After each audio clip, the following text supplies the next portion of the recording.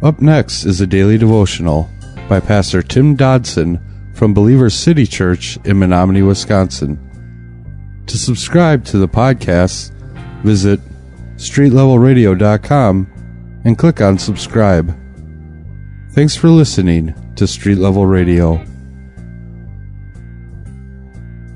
The Bible is very clear that the church, the greater church, as well as the local church, must discipline flagrant sin that is amongst its members. Because such actions left unchecked will polarize and ultimately paralyze a church. The correction, however, is never to be vengeful, but instead it is intended to bring about a cure. The Corinthian church had a specific sin in their midst, but they had refused to deal with it. And in this case, we're going to see that this man was having an affair with his stepmother, and the church members were trying to ignore the situation. Paul was telling the church they had a responsibility to maintain standards of morality that are found in God's Word. Now, God tells us not to judge others, but He also tells us not to tolerate sin that opposes His holiness and has a dangerous influence on the lives of other believers. We're picking it up in 1 Corinthians chapter 5 this morning, where we have seen already 4 chapters where Paul had been dealing with these divisions in the church, divisions that had stemmed from the hearts of the people. While the church was distracted with trivial and self-centered interests, Satan actually had found a foothold in their midst. It is a methodology that Satan has used for thousands of years, and sadly he has been quite successful using it. So, therefore, that being said, there's really no reason for him to change his tactics, is there? So he continues today to operate with those same strategies that he actually used there in the Corinthian church.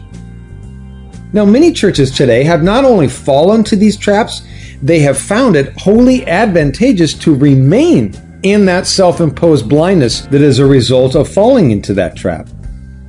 By purposely looking the other way, some churches have found that they can fill their pews, albeit with oft rebellious and certain carnal individuals, but they can fill them with those who look to ease the guilt of sin, with a little religion. Thus, Christ has become a soothing balm upon a cancerous lesion, the cancerous lesion of sin in their lives. So they're not really healed, they just feel a little bit for the moment, a little bit better. Ultimately, though, they're consumed by their plight, and death, both spiritual and finally physical, will overcome them.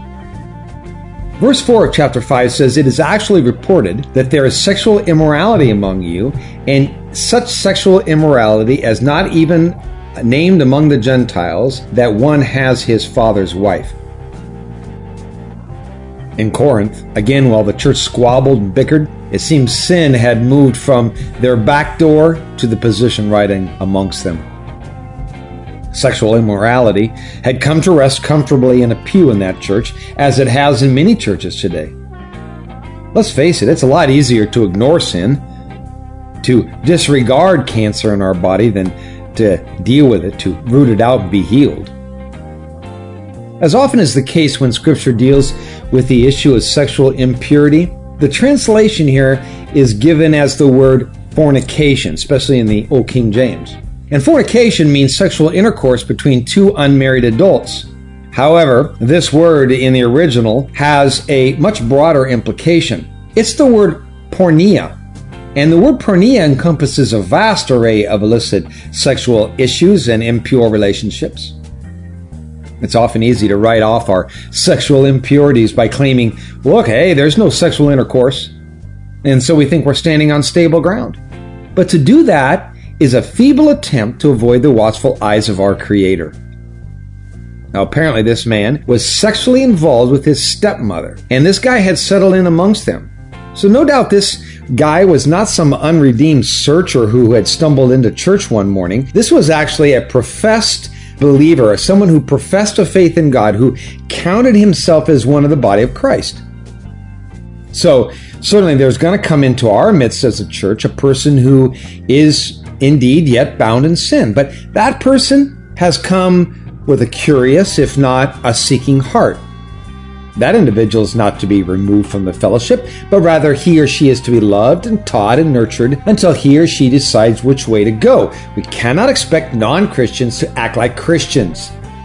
It's the false professor of faith, the allegiance to God and the one who is a liar when it comes to their allegiance to church and God, who is to be removed. 1 Corinthians 5:11, in just a few verses we're going to read, "But as it is, I wrote to you not to associate with anyone who is called a brother, who is a sexual sinner, covetous, idolater, a slanderer, a drunkard, or an extortionist. Don't even eat with such a person."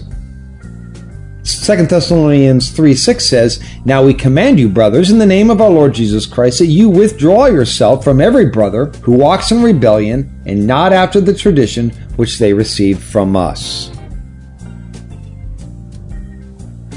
That was a daily devotional by Pastor Tim Dodson from Believer City Church in Menominee, Wisconsin. For more information on Pastor Tim Dodson or Believer City Church, visit believerstogether.com.